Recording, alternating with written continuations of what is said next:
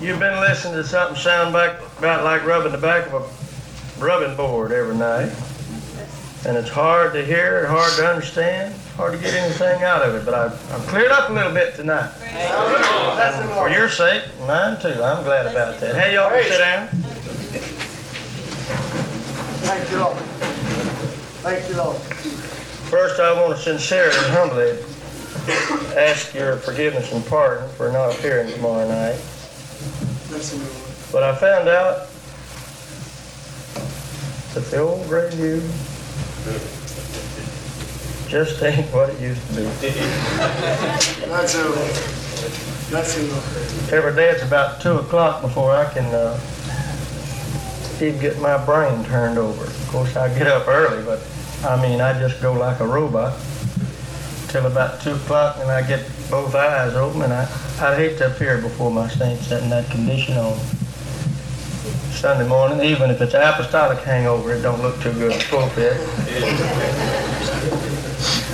And we have had, really, I haven't let my work go to be here. I didn't make that kind of sacrifice for you, though I would have been willing. That's why I have driven back and forth to be with my people. We've had deaths in the church family this week, funerals. Just the general run of taking care of people's needs. But I'm glad I came. Praise the Lord. Yes, thank you, Jesus. How in the world did you guys ever find such a fine pastor? Praise the Lord. Yes. Praise God. Thank you, Jesus. What you're supposed to do when I say that is say, well, it ain't easy.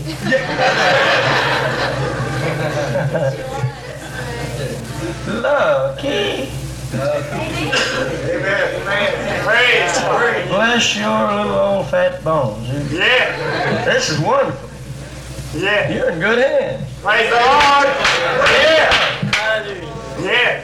I'm so thankful that I've made acquaintance with Brother Green, and I have a feeling that it's going to be a lifetime friendship, mutually beneficial to us and to the work of God. Praise the Lord. And I'm just so proud he's a Louisiana boy. Yes, sir. So well loved in Louisiana district. So well thought of the brethren that labor in the work of God there. Praise the Lord. Praise. That's wonderful. Yeah. That's wonderful. That's right. We're glad it's from Louisiana.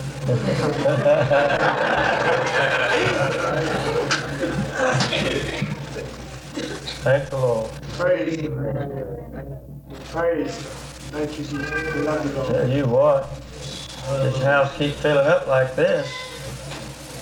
Either y'all gonna have to get on Metro-Cal or build again. No doubt about that.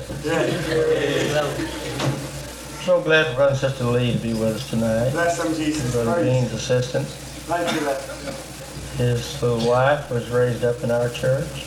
Bless them. She started out when she was just a little bit, wanting to serve God. And of the years that we pastored her, we never had the first problem with her. Never had the first problem. Bless you. The perfect A+ record. Praise. I don't know if Brother Lee's going to say that since he's at her or not, but I think that he will. These folks love each other tremendously. They're doing a great, good work. These are two of the most agreeable natured people in the world. Praise. Very successful in what they put their hand to do for the Lord. Bless the Lord. Praise the Lord. Praise. I'm glad to see Brother Davidson again tonight. I've known Brother Davidson for an awful long time. And he's just like he always was. That's right. I appreciate that. Praise. No, but still good looking. Praise the Lord. I think of brains when I think of Brother Davidson, and I also think of a controlled spirit. Praise. Two of the most valuable things in the world in the ministry of our day. Yeah. Brother Davidson's made many, many sacrifices, he and his good wife and children, to help get the gospel into the cities of the world. I Praise. appreciate that. I wish them the best success until the coming of the Lord. Amen. Well, how many nights is this? Got Monday, Tuesday, Wednesday, Thursday, Friday. 5 nights. Praise the Lord. Oh, that's not too bad. Is a sign painter in the house? If there is one, I want y'all to go change that sign out there. It said Jerry Green, but it should be Greenstein.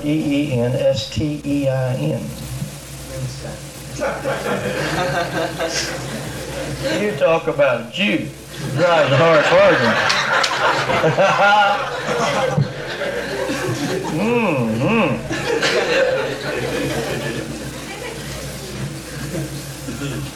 But I'm glad that I've been here 5 nights because I got 5 nights coming.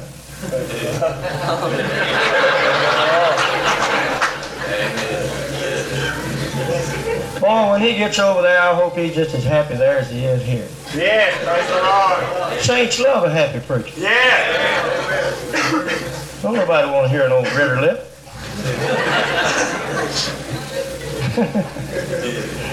Somebody has to roll their lip up like a window blind, you know. Oh, I love this man and his spirit and his enthusiasm. Praise the Lord. And I want our saints to hear it. Thank God for Praise the that. Lord. You know who Red Adair is, don't you? You read about him. That's that man that flies all over the world putting out oil well fires. He can have that job. But he's a brave little fellow. And he knows what he's doing. And what he can do, nobody else can do.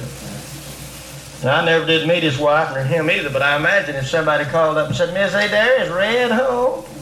I don't imagine she'd say, he never stays at home. He's always gone. I imagine she'd say, well, no, you know, Red's in Arabia today. He was in Czechoslovakia yesterday, but he had to go to Arabia. That Red, he's a brain. He knows how to put them fires out. And after Mrs. Abear's been married to Red all those years, I don't imagine that she'd be very thrilled if Red died and she married again and she married somebody that drove an ice truck. I said all that to say this. If other people want to hear you preacher, you do too. Yeah. And who wants a preacher that nobody else wants to hear? Praise the Lord. So I thank God for your liberty and sending him our way. We need that man. Yeah. We need his enthusiasm. We need his spirit. We need his grace. Yeah. We need that Holy Ghost that man's got. That man's got Holy Ghost. You know? Yeah. Praise the Lord. I like that. So when he comes, if any of you folks get off early enough, return the visit. Yes, praise the Lord. Amen. I never did mind to loan my hoe, but I was always expecting to see it come back.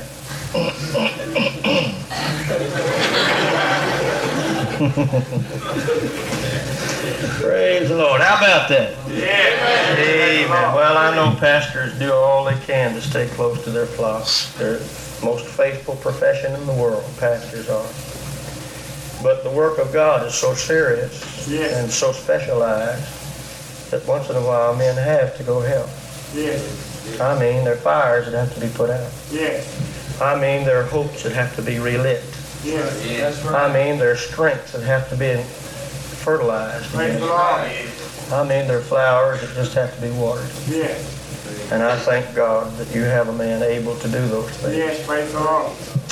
I love Brother and Sister Green and their boys and their children. I'm especially crazy about these children. I just wish I could haul them off to be with me. Boys, we'd ride horses and rope rubber bulls. I think my days of doing that about over, creeped up as I'm a-getting, but these boys look pretty simple. Praise the Lord. I want to turn you tonight to Exodus chapter 21, to something that you've heard preached on often in recent years. I imagine it's a popular text. But I'll just do what little I can do with it.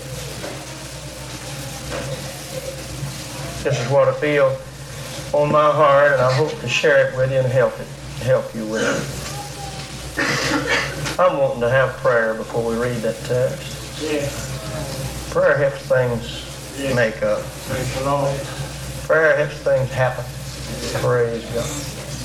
Prayer prepares our inward spirit to get right with the spirit of wisdom and truth. Let's pray. Father, we're asking you to help us tonight. Exodus 21, beginning at verse 1. Now these are the judgments which thou shalt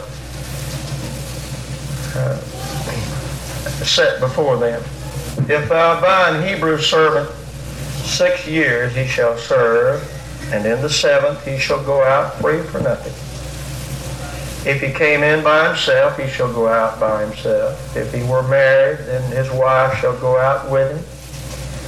If his master have given him a wife, and she have borne him sons or daughters, the wife and her children shall be her master's, and he shall go out by himself. And if the servant shall plainly say, and that's what I'm going to work on tonight. And if the servant shall plainly say,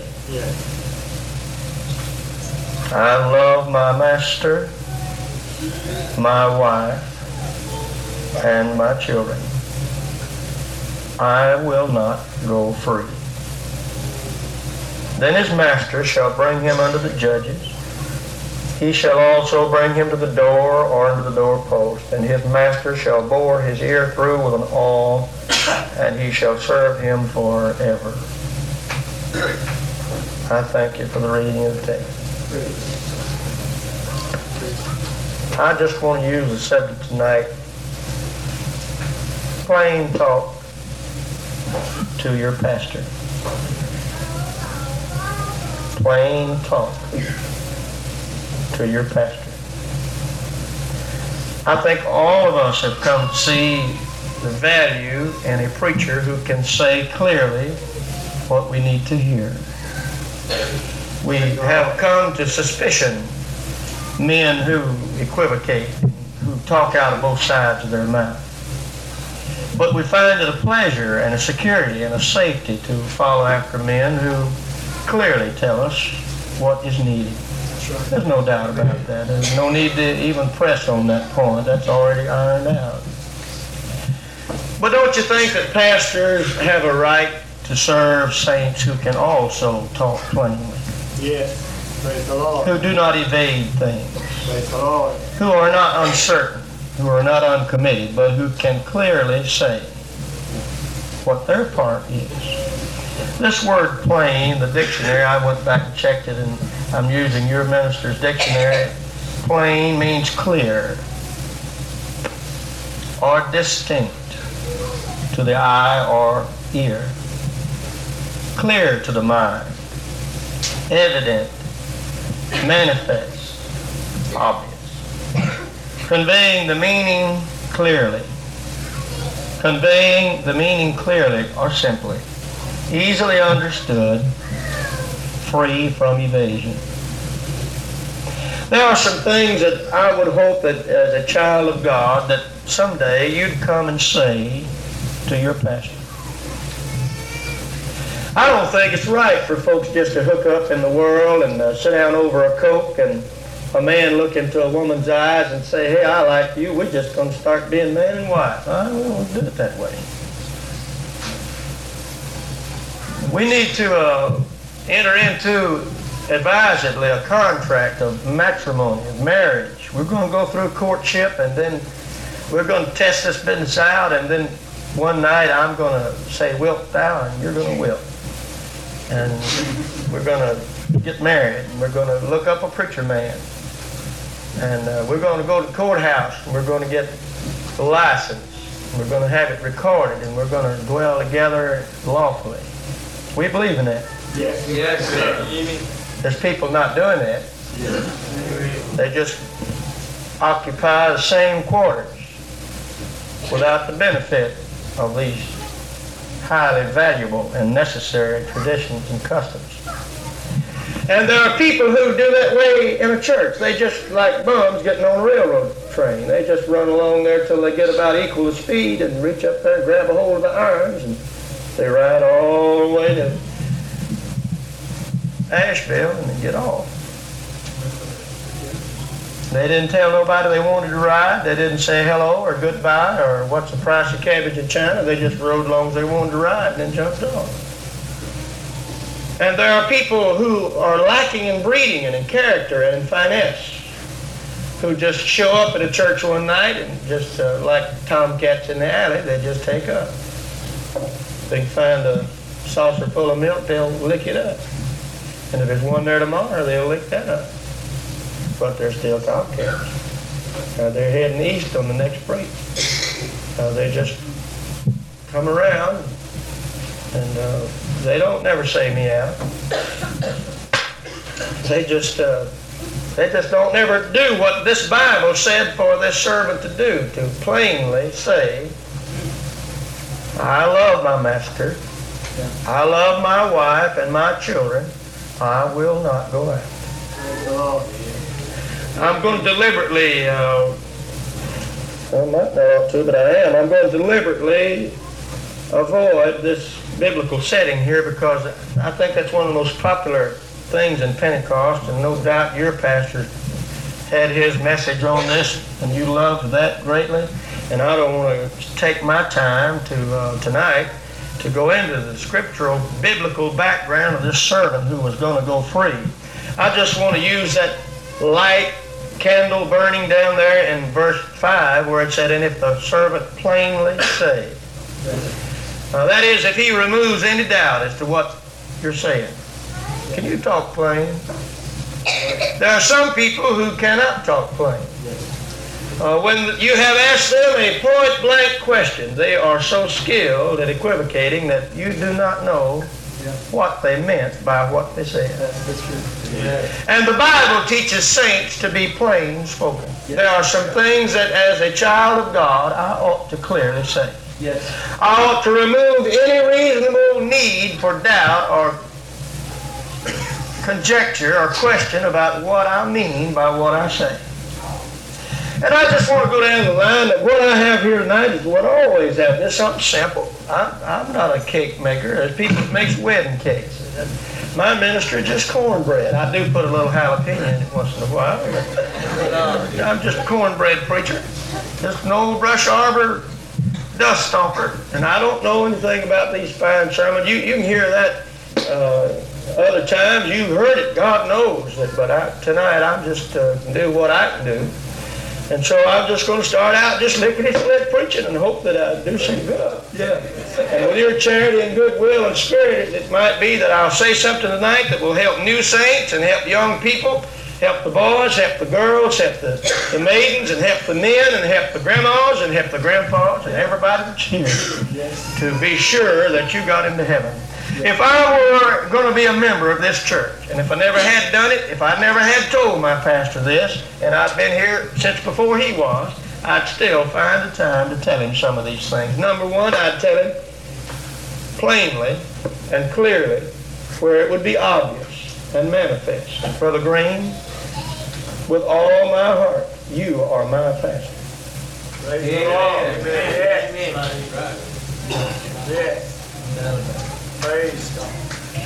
Now, Brother Green, when you look out over the congregation and see me, I want you to have it in your heart that I am not wanting to be somewhere else. Praise the Lord. That when I see you in the pulpit, I'm not sitting there with some hallucination and some demon-like spirit saying, oh, I wish I was over at Brother So-and-so's church tonight. That ain't going to be in my mind, Brother Green.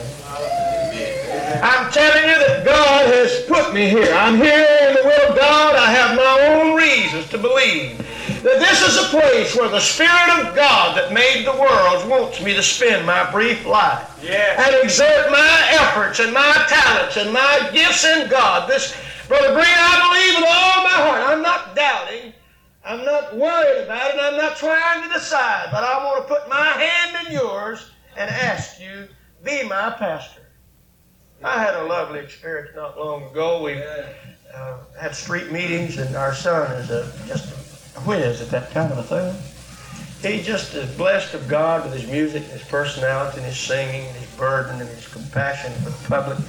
And we got a family started, and the mother prayed through, and then one night the power of the Lord moved unexpectedly in the early part of the meeting, and the power of the Lord fell on little Julia. She was about 11 or 12. It was a very, very, very poor family. a very dirty little family. Very uneducated, very underprivileged family. Their daddy is a horribly crippled man. An accident on the job crippled him up. And they've been oppressed. They've not had enough of anything. But we worked with them, and the mother prayed through and got an experience. And then little Julie, one night, I guess it was song service, or maybe we were praying for the sick or something, but her mother quickly brought the child down, as if you'd think a mother was quickly ushering the child out to the restroom if she was about to throw up. It just happened that quickly. And the little mother had been Catholic. She didn't know what to do. And she just said, Brother Frieda, come help my girl. And I came over there and prayed, and it was such a thing as anyone could have told, that very obviously the Holy Ghost was being poured out on this little girl. And we prayed with her, and the saints prayed with her, and she received an enviable experience in the Holy Ghost. It was so beautiful, it was remarkable to me. I've seen some receive the Holy Ghost in my time, but that blessed me again. And it wasn't but 3 or 4 nights later, she had asked her mother, do something about my hair, Mommy. And she asked her mother, and her mother made a sachet at putting it up, and the child is extraordinarily beautiful to begin with, yet in her poverty and all. And little Julie came up and waited. The brethren came by and put their tithes in my hand and asked prayer for this, or said a good word about this, or we visited a moment, and the people come and go, and we minister to the needs after service. And I noticed this little child standing politely and patiently back to give her turn with the minister. And when I noticed it again, I just turned away from those others that I was accustomed to ministering to, and I said, Hi, Julie. And she walked up, swallowed and cleared her throat, and with all deliberation, she said, Brother Frieda, would you be my pastor?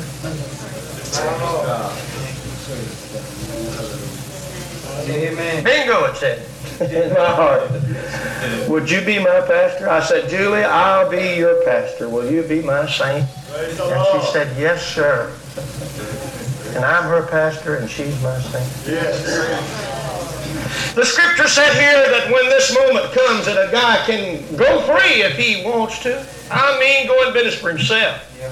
Set up his own roadside fruit stand if that's what he's got in his mind, and live a free man. But if on the other hand he said, I tried that one time. Man, I went broke the car business, went broke the drag line business, went broke the gravel business, went broke the asphalt business, went broke in the Bremer business. I don't want to be in business for myself. I just want to work here with you. I don't want to leave. I like the way you do. I'm very pleased with what I got here. I'll be honest with you, I'm better off, got better balance doing this than I did when I was paddling my own canoe. I don't want to go. If that man will plainly say, I love my master, I love my wife, I love my children, I do not want to go free. I want to be your servant. I like this. I'll be here tomorrow. But the law requires, and this is beautiful, the law requires that man to plainly say. Not that, Brother Green, sometimes I'm happy here. I don't know if I want to go out or not. Sometimes I feel like this is a good church, Brother Green. Of course, I know today I can go free if I want to. And boy, it sure is alluring out there. But I probably won't now. What I want to say is I haven't made up my mind too clear yet. Not too clear. But if you think I ought to stay, well, whatever you think, and the way it goes, and the way the cookie crumbles, and the way the drip falls, well, I just, whatever y'all, that ain't gonna get it. That's right. Because you can't work with a man that one day wants to go free, and the next day wants to stay and work and be contributory to a great thing. That's right. You can't work with a man like that.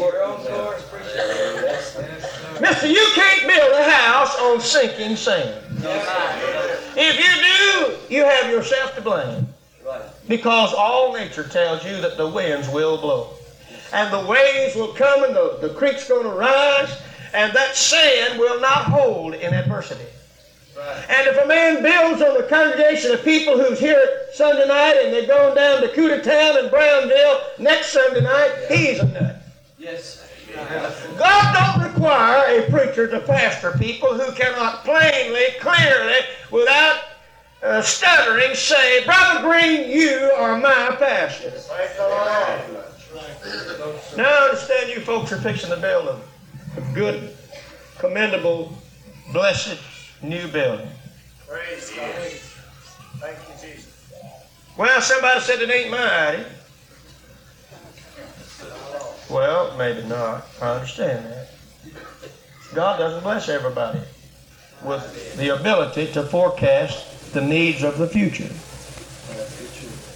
God doesn't bless everybody to have courage. God doesn't bless everybody to have vision. But He blessed Henry Ford too, and I'm glad. I had a hard time riding a yellow mule here tonight. There isn't everybody in the congregation, mister, that are blessed of God to have health. Not everybody's blessed of God to have education. Not everybody's blessed of God to have courage, but some are. And I'm glad that they are. Yes. And not everybody's blessed to have vision. Not everybody is a man blessed of God to know the times. But God puts it in the heart of His pastors to know.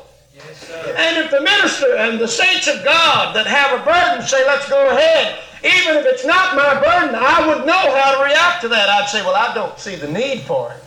But understand, I'm not blessed with vision. I understand God didn't call me to pastor the church. I understand the prosperity and the success of the future of this church isn't in my hand. And it's a good thing it's not, because I'm scared of big money, and I'm scared of payments, and I'm scared of high utility bills, and I'm terribly scared of high insurance notes. But we got a man sent from God with a heart like a lion, and he's not scared. And if he's not scared, I'm not scared, because he's my pastor, and I'm going to follow him as he follows the Lord. That's right. Yeah, amen. But now, if John Brown loved his wife and his children so much that he was disturbed by their living in a little shotgun house where they had to pull a curtain to take a bath, and where there was no room for a washing machine, no room for a dryer, and all the boys and the girls had to sleep in the same bedroom, and there was not really room for a good kitchen stove, and not room for a deep freeze. If John Brown loved his wife and loved his children so well that he went to the savings and loan or the bank or the insurance company and made a loan for 40 years, and he said, I understand what I'm signing. I understand that I'm going to get up when I don't feel like getting up, and I'm going to work. I'm going to the wharf, or I'm going to railroad yards, or I'm going to get on that truck, or I'm going to get on that tractor, whatever my job is, I'm going to do it. I understand that I could live where I'm at and just mess around and work on Wednesdays and let that be it, because there's not much taxes on that little chicken coop I'm living in. And it just isn't hard to make ends meet, but my girls are going to grow up, and they're going to have beauty, and they're going to have life, and they're going to have laughter, and I want a place for my children to grow up so that they will remember me, that Daddy did all he could for them. Yes. And my boys, they're going to grow up in this little old 50-foot lot here. Well, I want to move out somewhere where I can have a nice lawn for them to play their badminton and play a little ping pong, and where we can get out in the yard and have a good wrestle if we want to, and play a little croquet and all that. And I'm just wanting to do something for my family. Yes. That's why a man does it. It's for his family.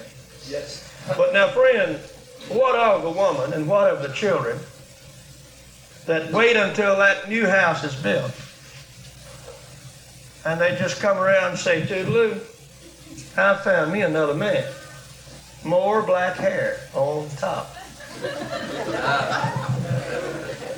And the boys say, Dad, you trained me how to make a living, but I don't want to work in our garage. I don't want to work in our shop.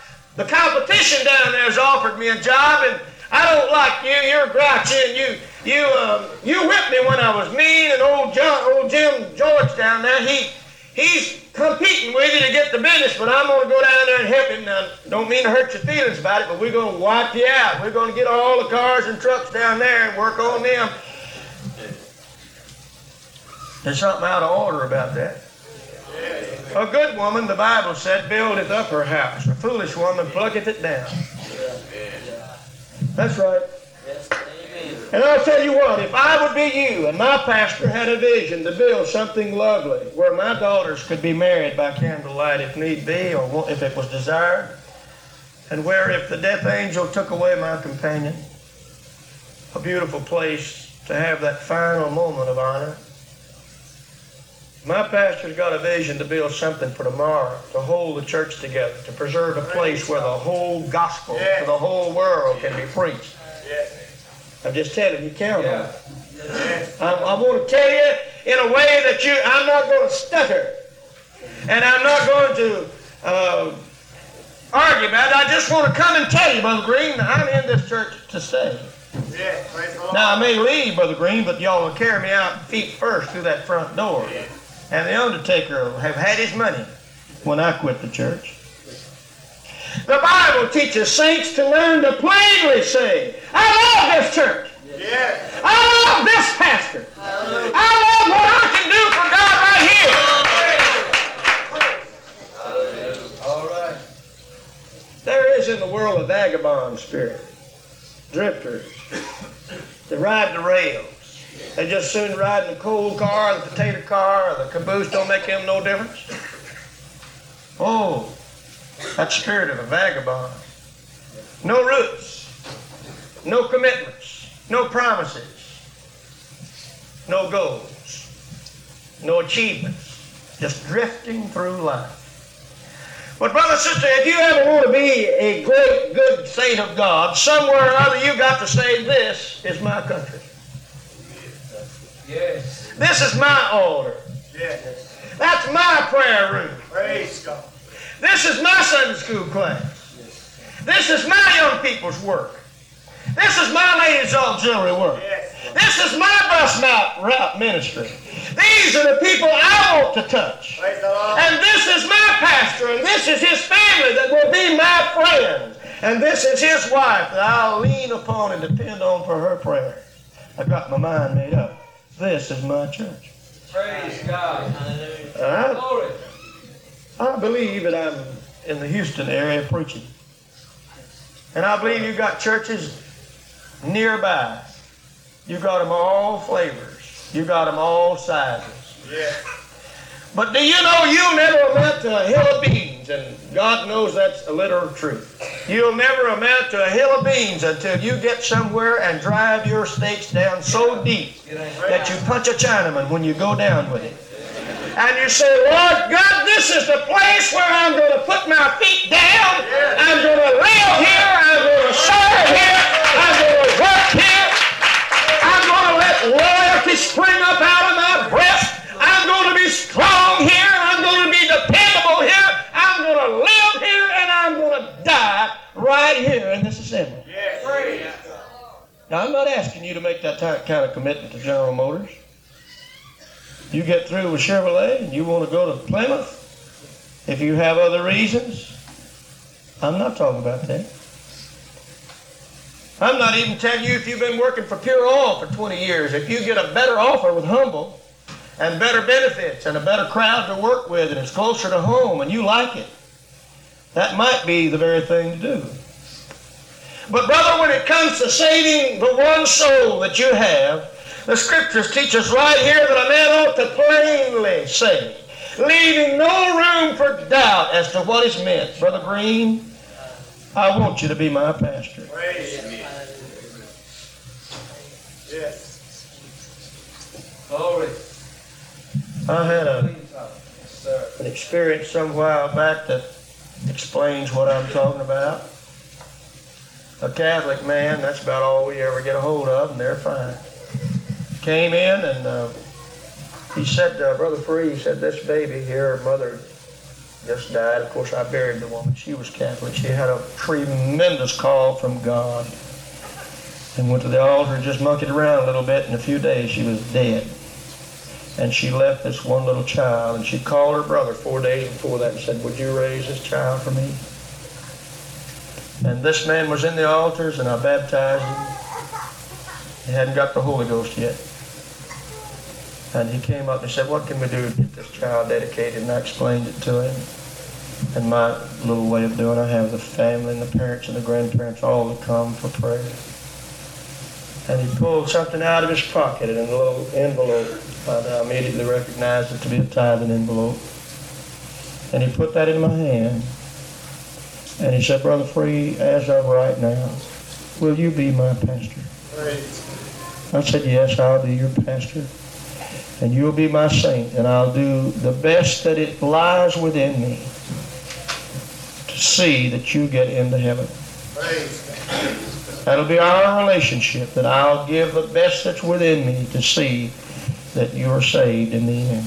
When I went home after Sunday school and looked in there, there was $4,580 in that envelope. Thank you, Jesus. It wouldn't have taken that to have convinced me that Lewis was sincere. But can any of you say that he was not? You know, there's got to come a moment, brother, when you make up your mind who will guide you, who will lead you, and where you're going.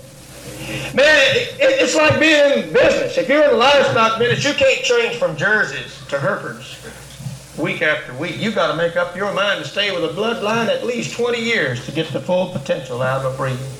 You've got to someday make up your mind if you want to be with the Beef Master Breeders Universal or the Foal Herder Association. You've got to make up your mind which way you're going. Because if you did not, you'd constantly be cutting your own throat financially, working against yourself and never getting anywhere. And this is a time when people are light and giddy and just got it in their mind that religion is some kind of sophisticated game. But oh, if there's anything in this earth that is serious, it's the matter of getting our souls saved in that final judgment day when God will say to us, well done, good and faithful servant. Hallelujah. Hallelujah. That's the first thing I'd say. I'd say, Brother Green, I want you to be my pastor. The second thing is, I'd say, Brother Green, I don't want you to use up the best years of your life worrying about me. I'd say, Brother Green, if I can't be in service on service nights, whatever they are here, ours are Tuesday and Thursday, maybe that's yours. If I can't be here Tuesday night, Brother Green, you're not going to wonder where I'm at. If I'm up the myth tree, or if I'm sick in my body, or discouraged in my soul, or mad at you, or God, or the devil, you're not going to worry about that. If I'm not going to be here, you're going to know before you go in the pulpit where I am. If I've got to work over, Brother Green, I'm not going to have you sitting there wondering, oh, God, did he get offended? Oh, God, did his wife get offended? Oh, God, is there trouble that rose up over the children? Oh, God, has he fell foul of some spirit and could not recover himself? You're not going to worry about me that way. I've got a finger, and I know how to make your phone number, and if I can't be there, Brother Green, I'm going to tell you where I am. Yes. I don't know if you understand it that way or not, but when we raised our children, friend, we knew where our children were. Yes. We say, why? Because I'm responsible. Mentally and spiritually and socially and legally, I'm responsible for my children and where they are and what they do. And I know there are very many things that would destroy children. I know this is a world of crime. I know it's a world laden with accidents. And I've got to know where my children are, or these eyes never close in sleep. I've got to know. And does not the Scriptures teach that we are instructors and we are fathers in the church and that the saints of God are born of the Spirit and that makes us children?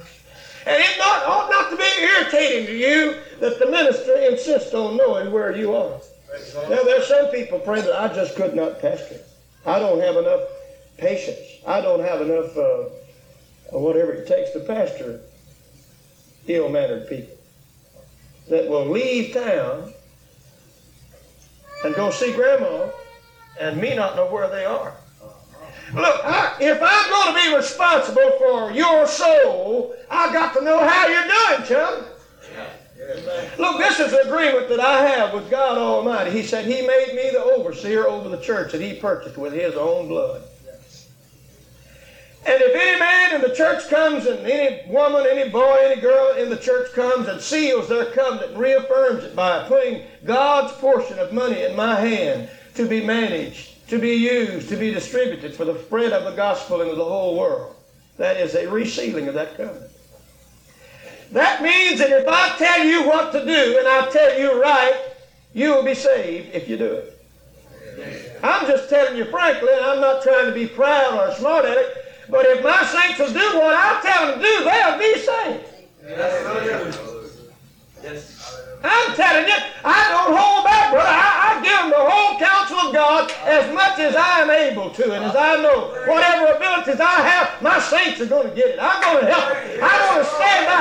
I'll fight hell and high water to get to my saints. But now I expect them to do what I said do. Yeah.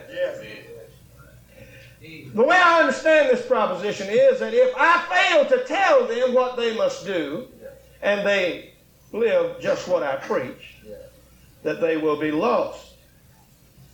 But as these trembling saints stand up there, because who are your pastor? Go get free. And in that place I'll be hurled into hell because I failed to give them the light they need to save their soul. Look, man, there ain't no salary you can figure up to give me to take a job like that. No, sir. Amen. No, sir. I mean, I got to be sufficient student of the Word of God. I know what it's talking about. The buck stops here. I've got to know what to tell people to do to get them in heaven when the trumpet sounds. I mean, I got to know what to do to lead a congregation of people to keep them in adequate physical, spiritual health, that when the trumpet sounds, if you're sick or if you're asleep or if you're in a trial or in a problem or whatever it is, I've got to have you so full of the Spirit that when the Spirit just passes over the earth, boom, up you'll go. Yes. And if I fail to provide that for you, I'm lost. All right. That's the way I understand it. If I'm wrong, boy, straighten me out. I'd sleep a lot better if I thought I was just a hired speaker. Yes.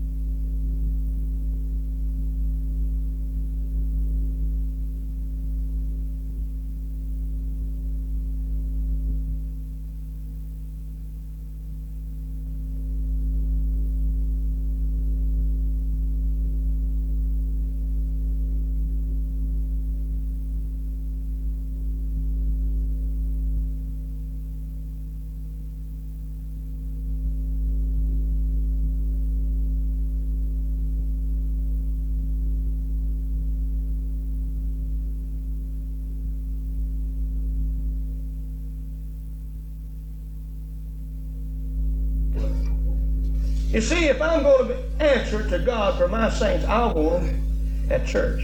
Yeah. That's right. You know, there's some people who forgot what Jesus said. Seek ye first the kingdom of God.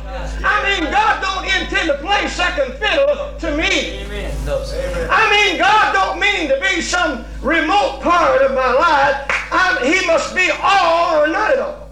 He must be Lord of all. And let me tell you, you can't let a job and working overtime and saving money and buying bigger cars and bigger hubcaps, you can't let that stand between you and being in the house of God. Amen. Somebody said, yeah, but I want to buy me a farm up in Alto or up in Henderson. Or I want to buy me a farm up at Paris, and if I do that, I got to leave just soon. I walk out the plant on Friday, and man, I got fences to build, and I got cows to fatten, and I got squirrels to kill. And I just can't be there except Sunday night. You're not going to be saved that way. No, sir. Amen. Listen, friend, if you're just as poor as a goddamn snowbird when the end time comes, what difference will it make? That's right. Let me tell you, the one name of the game is being saved at the rapture, praise God. There really isn't anything else that matters appreciably but having the Holy Ghost and being ready to meet Him when He comes. All this other stuff's going to fall off like the skins around an onion. It will be meaningless and tasteless and useless. And the good thing is that we're going to go up when the trumpet sounds.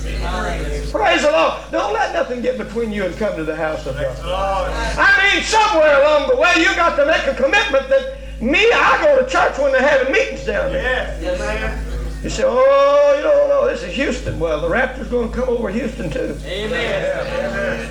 So, oh, you don't know my job. Well, there must be something like 900,000 jobs in Houston, and you don't need but one. That's right. And somewhere there's a job where you can put God first. Amen. Somewhere there's a job where you can be here to help the man of God preach. You can be here to say amen and shout and worship God and work in the altar. Somewhere there's a place you can be faithful to the house of God.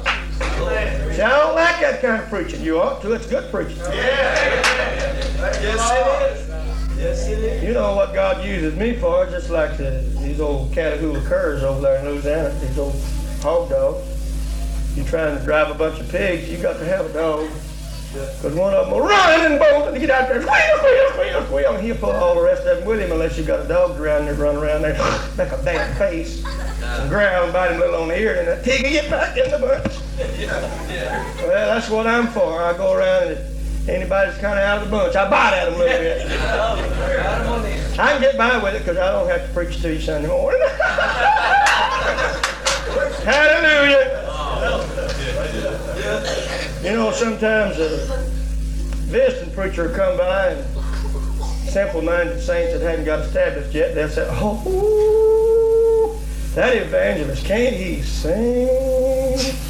And can't he preach?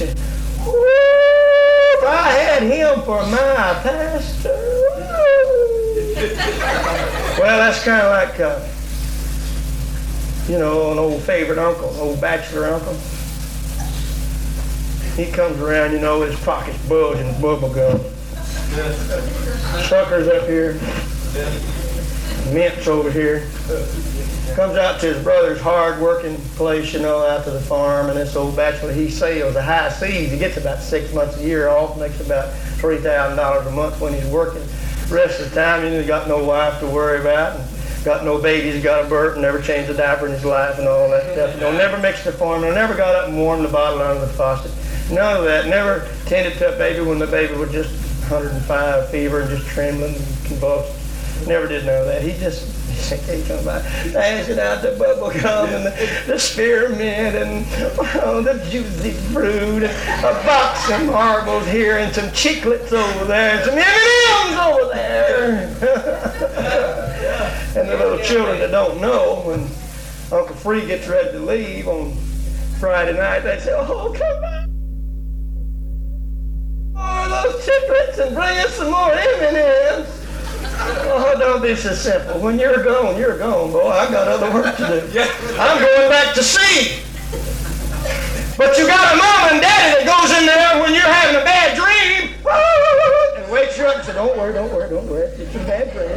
You want to drink, bring bring you a drink of water? Okay, you're all right now. Oh, boy, that lion had me. And Daddy came in, woke me up, brought me a glass of water. I'm so glad. I ain't gonna bring you no glass of water. I got all I can do. But you got somebody that will bring you a glass of water. Praise the Lord. The Frenchman said, "You see that, huh?" Oh, look, don't never forget it. The man of God that'll stay by you in death, and in sickness, and in family trouble. Praise the Lord. And when your kids, so help you, God just won't do nothing right. And you praying, you just praying your heart out, and your kids won't do nothing right. And your pastor's there to console you and guide you and help you over those hard points. But they ain't nobody's good for you as the man God gave you. Amen. That's right. I'm talking about plain talk that saints ought to say to their pastors. Number one, you're my pastors. This is my church. I'll be here when you look up, I'll be here.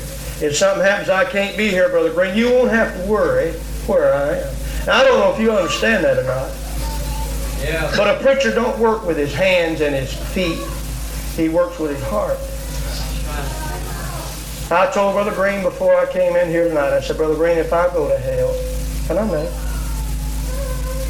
ain't none of us got it made yet. You hadn't either. But I said, if I go to hell, it'll be because of this huge sorrow that's in my heart because of people who backslide. I just can't hardly take that.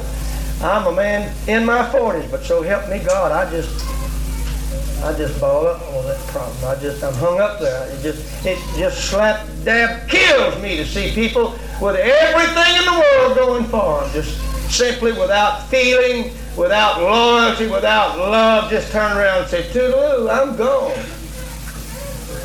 And be gone.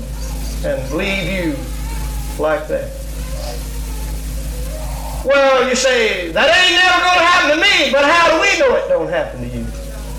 You know, sometimes in meetings across the land, I've seen people pray through that I thought their experience would be so good that they'd never turn away, and they did. I have seen people whose experience was like mine, quite mediocre, but who live for God regularly and faithfully without making a Bible. But you don't know, and I don't know, friend. You don't know, and I don't know what's in a human heart. And when you don't show, and when you're not here, and the devil is after you, and there are dangers on every hand, any man of God who cares is upset, and he is hurt. And something is taken away from him, wondering, what now?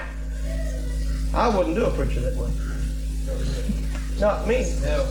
Brother, if I lost my voice and I was looking for a church, I'd look up Port Texas. And I'd say, or write it on the tablet if I couldn't speak, I'd say, Brother Green, you're my pastor. This is my church. If I can't be here, I'll call you. Don't worry about me. I'm going to stick it through. But I'm not going to let you be worried over that. You've got plenty to worry about besides whether or not I'm able to keep going for God. I'm going to tell you when I'm not there. Hallelujah. The third thing I tell the pastor was this: get me a seat. Get me a ticket. Get me in. I want to go. I started out, I quit the world, I quit sin because I want to go to heaven. And I know that my salvation depends on you a whole lot. I know that I can't make it by myself. I am so complex. I am the result of 200 generations of evil genetics. I am bred down not from the Jews, not a drop of Jews' blood in me, preacher. I'm Gentile. My mom and daddy was totally Gentile. And their parents were Gentiles. There's not any holy blood in me. I'm the result of 200 generations of God-haters and sinners. I have a friend in the ministry who's always going around bragging about his ancestors. Early American this, early American that. And I try never to show irritation, but he got the best of me one day. He said, what about your ancestors? Can you tell me where you came from? I looked up and I said, I'm not sure. Never made any research on it, but I believe we came over with Oglethorpe with the thieves.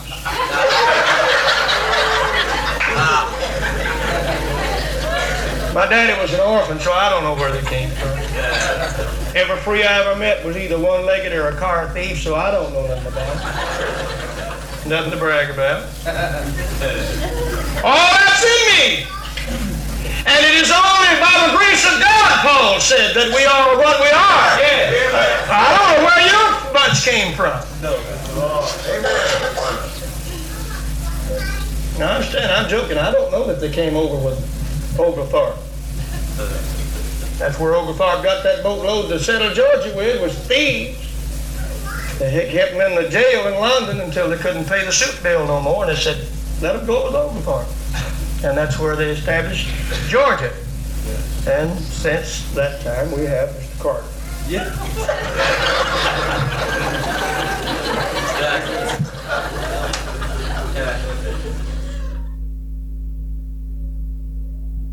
And I want to teach you that all that background is still in you. And as is the mother, so is the daughter, the prophet said. And another one said, as is the father, so is the son.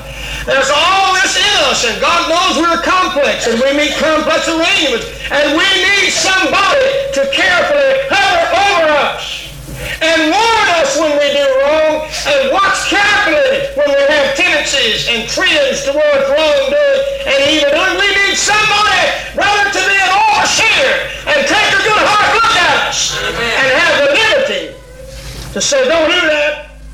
Yes, amen. Somewhere in your life, friend, you got to license somebody to be a policeman. You don't know how to do it by yourself. Amen. Oh, amen.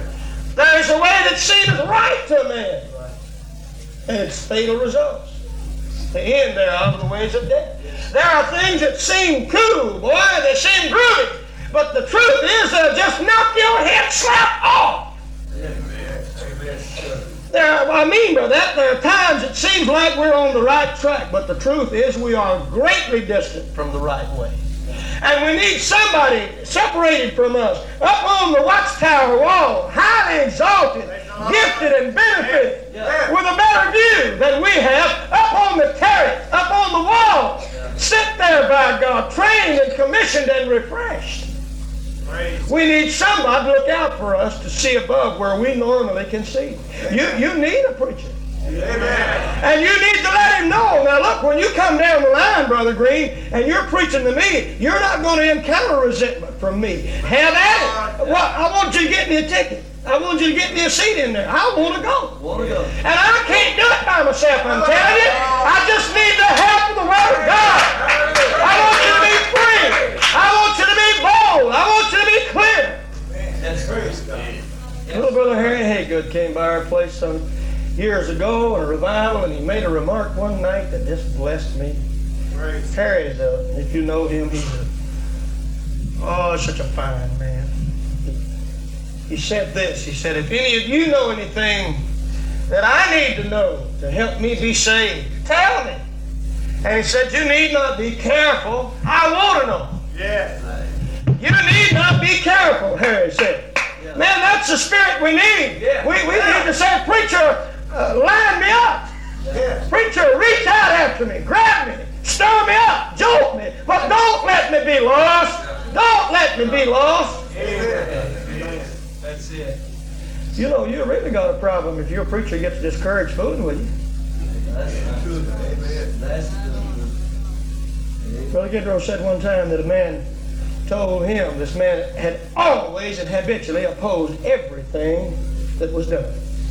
But one morning there came a big move of the Spirit through, and this man went down and prayed around the altar, got a real, personal, actual, genuine touch of the Holy Ghost. He came to Brother Gidrow and he said, look, he said, I've been contrary all my life. Never have been for nothing you said. But he said, this morning I feel different about it. He said, if you ever see me do anything that's wrong, you just feel free to take a baseball bat to me and straighten me up. Yeah. Praise the Lord.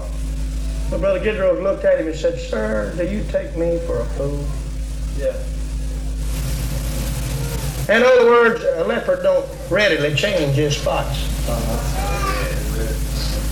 And I'm telling you, a man who don't know whether you'll bite or whether you'll wag your tail is going to be real careful about what he says to you. Yeah. Because if you're going to blow your stack and get ugly, you may remove the affections of many persons from the minister and from their families. Sometimes it's just a part of wisdom to let a guy go. Man, if he's got his mind made up, he ain't going to do right, let him go. God will take care of that.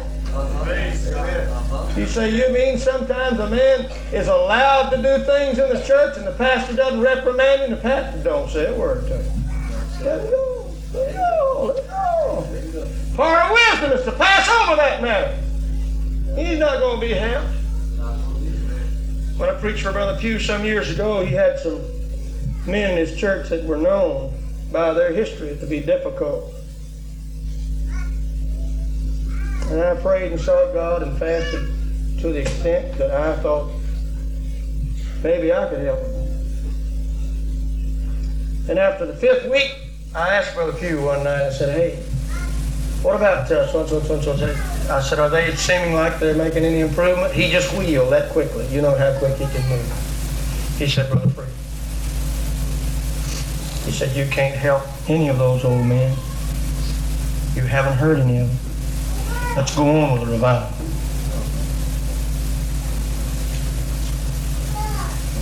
That gave me one of the best lessons I've ever had in the ministry.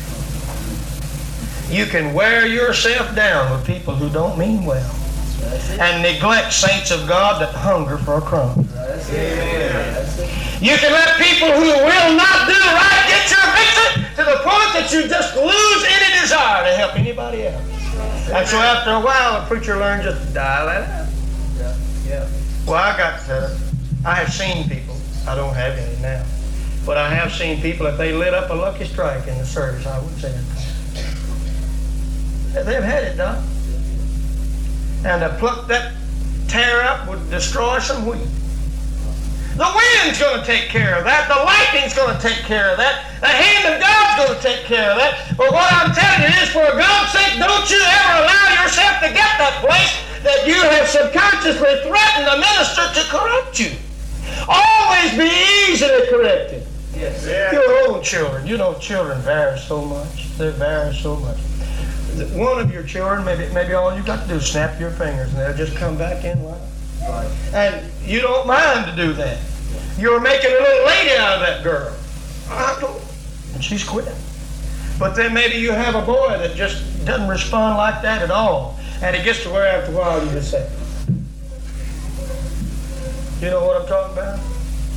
So the 4th thing I would urge you someday, just to come and when you had time to talk with your pastor and when you could say it plainly and clearly, is be sure and get me a seat. Amen. Drag me through. Get me through. Pull me in. Whatever it takes to get me in. Get me in. Now, do you understand it that you have a tendency to lean towards the flesh? Paul said there's no good thing in my flesh. You say, I want to go to church. I want to live for God. That's not you wanting to do that. That's the grace of God in you. Amen. It is not I, Paul said, but Christ living in me. That's not your nature. That's not your flesh doing that. It is that you have grace. And you need to confess it to yourself and to plead with your preacher. Hey, don't give up on me. If you see me do wrong, please understand that I clearly and I do deliberately want you to stand up. I want to be saved. More likely, preaching between now and the 4th of July, I'll do something at it. But come on to me with it. You don't have to take me in the office. I'm going to listen to you in the Word of God. Yeah. Maybe I ought to spend a little moment on that. There's some people, if the pastor can keep them in the office 3 times a week, they can live for God. Yeah. That's not where you need to get that. No. Say, well, I can get back there, I can get help. What you want is attention. Titty baby. Yeah. A man of God is never more effective. He's never more powerful, never better than when he's in the pulpit with the anointing on his soul and he's breaking the bread of life. Listen what he says then. And you don't need to be back there just pulling him and pulling him and pulling him, sucking the well dry. Hallelujah. Y'all reckon that's all right? Y'all to do, huh? Praise the Lord. Praise the Lord. The 5th thing I'd say is that, Brother Green, I pledge you for my benefit for your benefit, that my children will never hear you criticized in my home. Now you need to worry, Brother Green, if you drop your watermelon on Sunday night, and if you can't preach a lick, the weariness, the confusion of the spirits of the congregation, it don't make no difference what you do, Brother Green. You're not going to be criticized around my table. I'm telling you what I'd tell that man if I lost my voice or couldn't be a preacher anymore, and I came here, and this is where I want to come, right here. I'd say, Brother Green, there ain't no need you worry about this. My children will not hear you criticize. Here's how it comes. My children may get sick. And I want to tell you in 1977, trusting God for healing is still the best way, the quickest way, and the cheapest way there ever has been. I want to tell you that the ambulance still visits the back door of the hospital, and the hearse goes there every day. Yes. Medical science has made lots of progress, but friend, I want you to know if you get well down there, God did it for you. That's it. The doctor gets paid and the credit, but God did it. Yes. God did it. Yes. And friend, it's some more hard to come into a home where there's a teenager or a junior that's rebelled against what the pastor said and his wife taught. Rebelled against it, and you pick that up over bacon and eggs in the morning and say, I know it, I don't understand why they reach on you. All the time, the same thing. Then you go in the home with an oil bottle and try to get healing, and then poor little fellows that are heart beating so fast with that fever, they don't get a thing. Because their heart's not clean. You got to believe in the man of God to get anything he's got. Any blessing God uses him for, you got to have trust. Open confidence like a son's got for his father if you get any good. You see, if parents hear the ministry criticized, if it's your pastor or some evangelist or somebody else, it about has the same effect, really. On Sunday night, you know, when the minister stands here with his whole soul pleading for the young people back there, your boy that's so nice and so fine, but backslidden out of the church and away from God, when he makes a plea and says something strong and powerful, the devil just pulls a Venetian blind down over the whole thing. He said, yeah, I know what you are. Daddy said you were just a money hungry. Yeah, Mama said you just a hard-headed ramrod and a kingpin. Mama said you're a dictator. Yeah.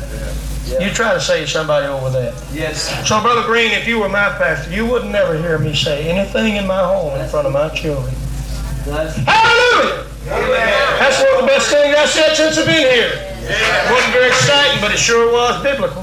Praise the Lord. It sure is right. Yes, it is. Blessed be the Lord. Yes, it is. Amen. Amen. All right. Lord, thank God. Amen. All right. Good. Well, another thing that I would tell my pastor, because I know I don't really expect you to know this, so I will offer it to you as something I learned. I'd say to my pastor, I don't want you to get too tired, Brother Green. I don't want you to get too tired. Have you thought lately about the effects of fatigue in the human body? You thought about driving too late at a time?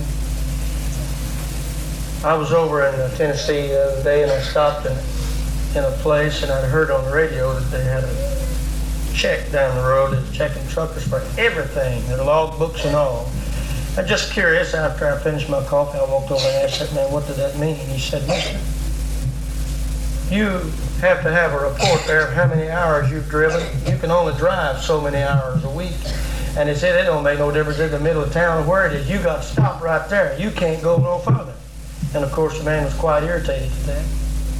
But he was wise, man. He said, you know, that if it didn't have some restrictions, the man, to get home, he'd just drive and drive and drive and drive, and there'd be lots and lots of wrecks. You know how driving too late will do you? You'll pull out to pass, and it look like that car's way down there, but by the time you get pulled out, the moment of truth, that car's right there on top. Yes. Fatigue does that. Fatigue causes an unusual amount of carbon monoxide to be in the blood. And when that blood passes through your brain, it doesn't have the oxygen that is needed, and it causes you, the center of judgment, to be off. A fatigued soldier can't shoot straight. A fatigued driver is a terrible threat to himself and to other drivers. A fatigued doctor?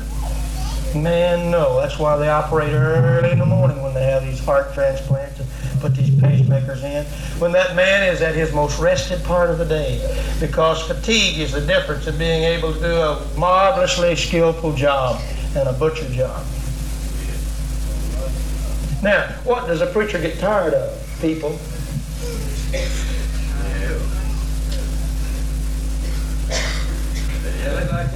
What happens to you if your favorite dish is rice pudding with pineapple chips in it? That makes a nice pudding.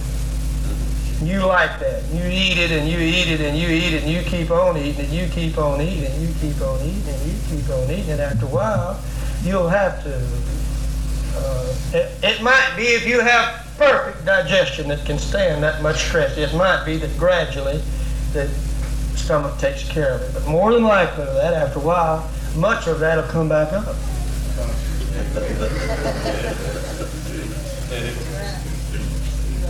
I ain't telling you a thing you don't know.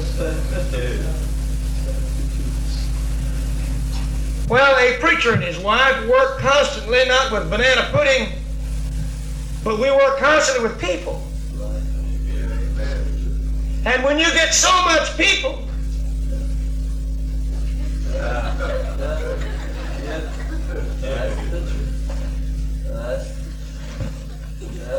and when you get too much people,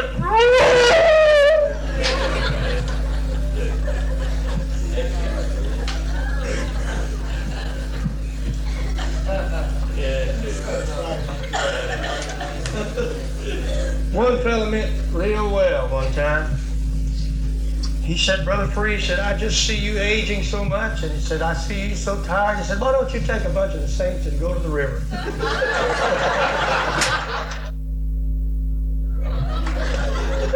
That's like saying, boy, you're green behind the ears and watermelon around the mouth. Why don't you get that rest of that bowl of pudding and go to the bathroom with it?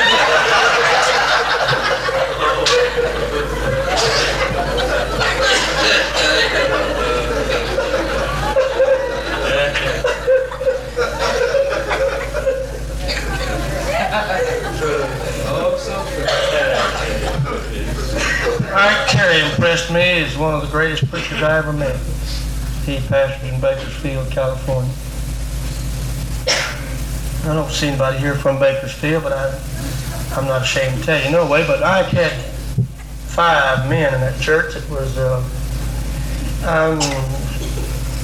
well, they was about 3 bricks load, shy of a full load. Just kidneys, you know. And some were old and some were young, but Brother Terry had a big chair he set out in the backyard, and every now and then somebody would go and knock on his patio gate. He'd get up and go, and they'd come and they'd sit down there. And Brother Terry always kept a big bowl of nuts on his little patio table. Pecans, peanuts, almonds, walnuts, etc. And just automatically people would start cracking nuts and eating them and talking about their problems and their troubles. And Brother Terry and I enjoyed each other's conversation like 2 living men never did. And we were just so happy with discussing these things in the Word of God. And directly here'd come old so-and-so, and he'd pack on that door, and Brother Terry would say, "Come on in, Junior," or whatever his name was, no Junior. He'd have no pair of faded out khakis on, a pair of sneakers, and he'd sit over there, you know, and almost get up in Brother Terry's lap and just talk about the most shallow matters in this world, and sit there and just eat these things, you know, and I just watched that. After a while, you could see that fellow got better. He got confident. Brother Terry'd get up and go to the gate and hold the gate open, and just, that was polite. But it was, the man knew his time was up. And he just, Brother Terry said, "Get your handful of nuts." And he'd get, okay, away he'd go. And then after a while, somebody else would come in, and maybe this fellow would be a dejected, depressed kind of a fellow. And he'd talk in low mutters and all that. And he'd crack these peanuts and eat them. After a while, a certain amount of time came, not by the watch, but by what Brother Terry felt. He'd go over that gate and he'd say, "It's a beautiful day there, isn't it?" As the man kept sitting down, he'd say, hey, come on, I'll buy you a Coke. He'd put him in his car and drive around the service station, buy him a Coke and leave him, come on down. So I asked him one day, I said, Brother Terry, I said, he had 600 and more. I said, how you do that? How do you have the time, the energy, the patience to do that to all these people? He said, he said, I'm their daddy and they're my children. And he said, every one of my kids has got a right to crawl up in my lap. But he said, you notice I don't spend all day with them. He said, I listen at them a few minutes and I open that door and they're not offended by it. They go on about their way. And I really began to notice how he worked with his people then, and it blessed me. It taught me. I realized as much as he had on him, if he gave everybody that much of his time, he would just be worn down. He would be irritated. He'd be wanting to come up with it all the time. But he limited himself. Yes. You know, there's some folks that they love the preacher and his wife, but they want to go to the house and sit and rock and rock and rock and rock and rock and talk and rock and rock and rock and rock. Well, I've seen people stay long enough to boil collard greens before they get up there. And just wear the preacher's wife out. Yeah. I will tell you, Brother Green, that if I came here, I'm going to be concerned about you and your wife and your privacy. I'm not going to come in your bedroom and sit down on your bed and look in the clothes closet and say, you need to shine them Air Brown shoes, Brother Green. And I'm not going to bring my unicycle and ride up and down on your driveway. I'm not going to bother you. If I need you, I believe you'll help me. But I'm not going to soak up your time, and I'm not going to preoccupy you, and I'm not going to rub you wrong. Saints would learn to pray. If they'd learn to get away with God and say, what is this that's in my life? Are you trying to teach me something, Master? Open my heart and give me strength and courage to go ahead with it, rather than just to be a constant crybaby on the pastor and his wife's shoulders. Yeah, amen. Do you know what I believe? I believe if you do something for a disciple of the Lord, if you but give a disciple a cup of water in the name of the Lord, that you'll never lose your reward. I believe the Master said that. Yes. Yes. I believe there are times that some of the sisters could call Sister Green.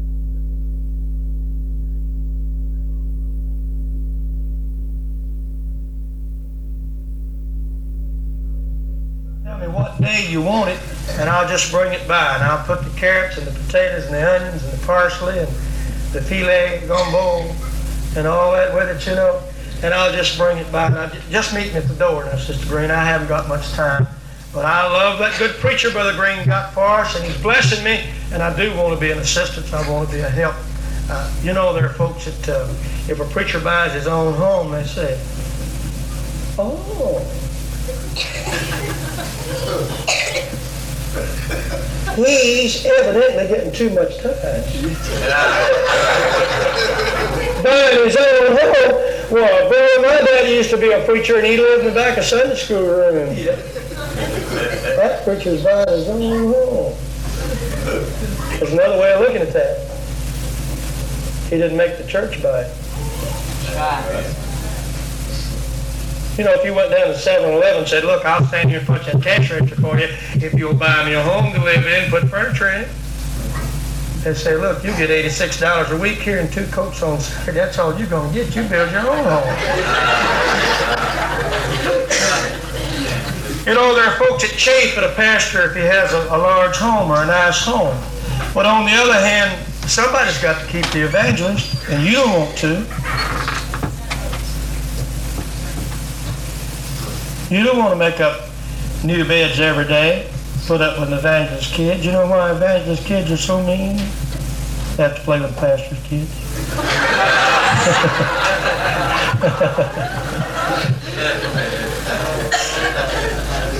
But see, when a pastor provides his own home, he's taking care of the man of God that is blessing 150 families, and yet he's providing the lodging and oftentimes the food. You know, it's not just the pastor's evangelist. The evangelist is helping everybody. Everybody's benefiting from him. And so it ought not to be anything unusual for the men in the church that have a good job. And I'm not talking about retired men that can't do it, widow women that don't have any way, but I'm talking about you fellas that have these nice jobs that you're proud of.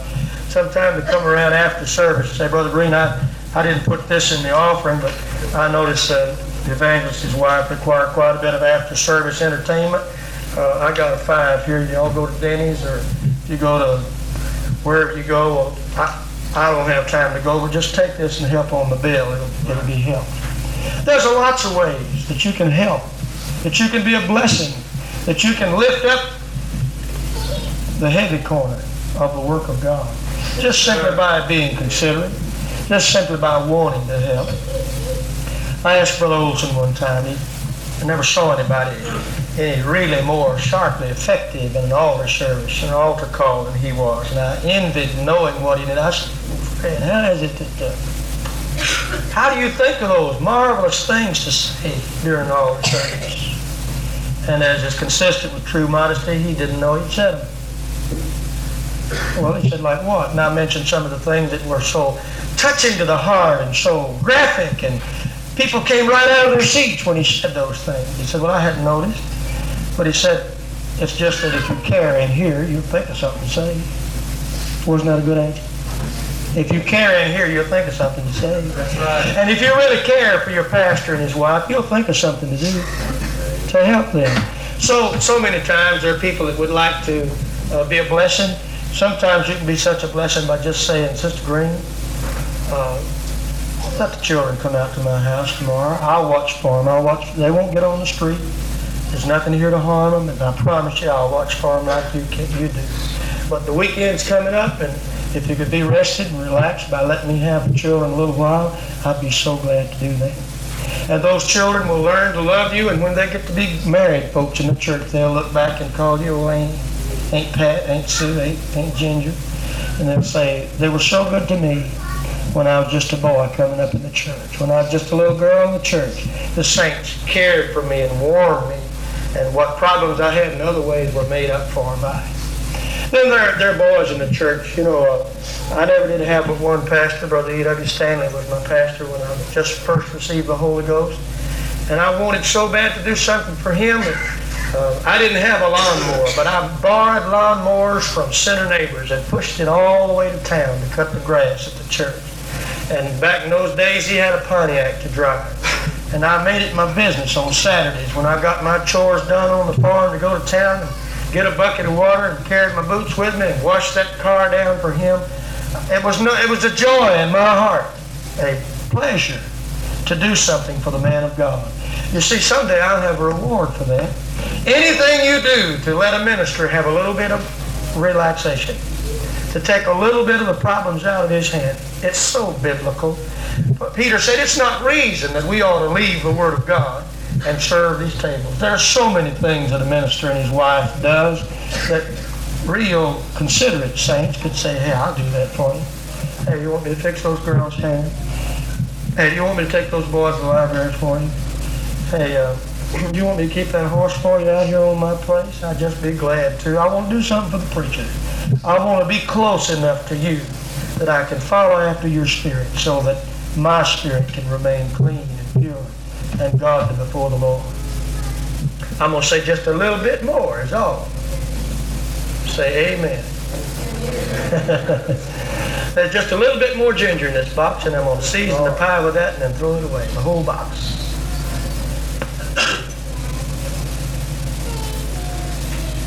How much do you really pray for your preacher?